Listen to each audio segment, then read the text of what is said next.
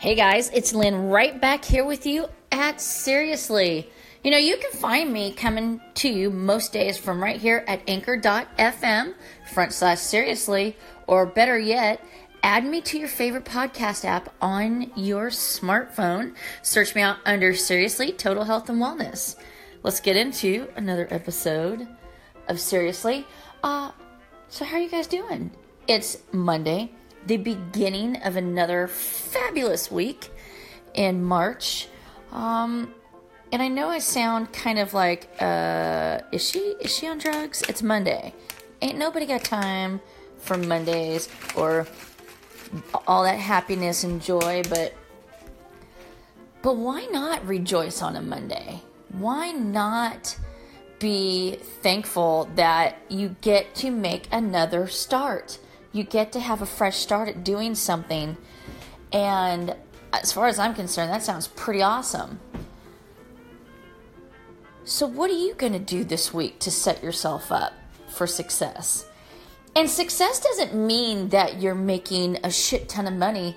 Success could be you don't have piles of clean laundry on your couch on Wednesday that were put there on Monday. Success can be I legit made my bed 3 days out of 5. Side story, if you can do one thing for your day, get in the practice of making your bed every day, it really does wonders for your whole psyche, because at least you got something made. You walk into your room and you're like, oh my God, my bed's made. It looks all put together. But again, what are you doing to set yourself up? You know, a lot of people do food prep on Sundays.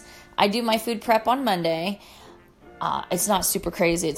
It's easy, and it really helps my house out, because with the kids going in 8 different directions between their animals and sports and livestock judging and all that, I need to set up our success in the way of food and food planning so we don't eat crap all week. You know, I mean, how easy is it to go, I don't want to go home and cook, and there's not even leftovers. I'm just going to run through Taco Bell, or I'm just going to run through McDonald's.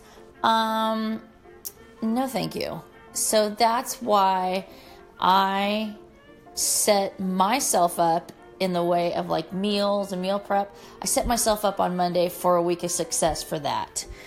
But really, your success can be anything. And the only person that defines success for you is you. So what are you doing? I would love to hear some of the things that you guys are doing, because I'm always looking for ways to make my week more successful. What are some things that I could be doing smarter and not working harder? You know, there's all kinds of things out there that we're doing that someone else is doing, but someone else is doing it and probably doing it easier or better or both.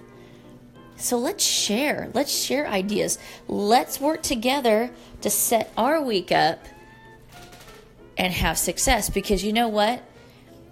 It's all about lifting each other up. It's all about supporting each other, because when you're successful, I'm successful.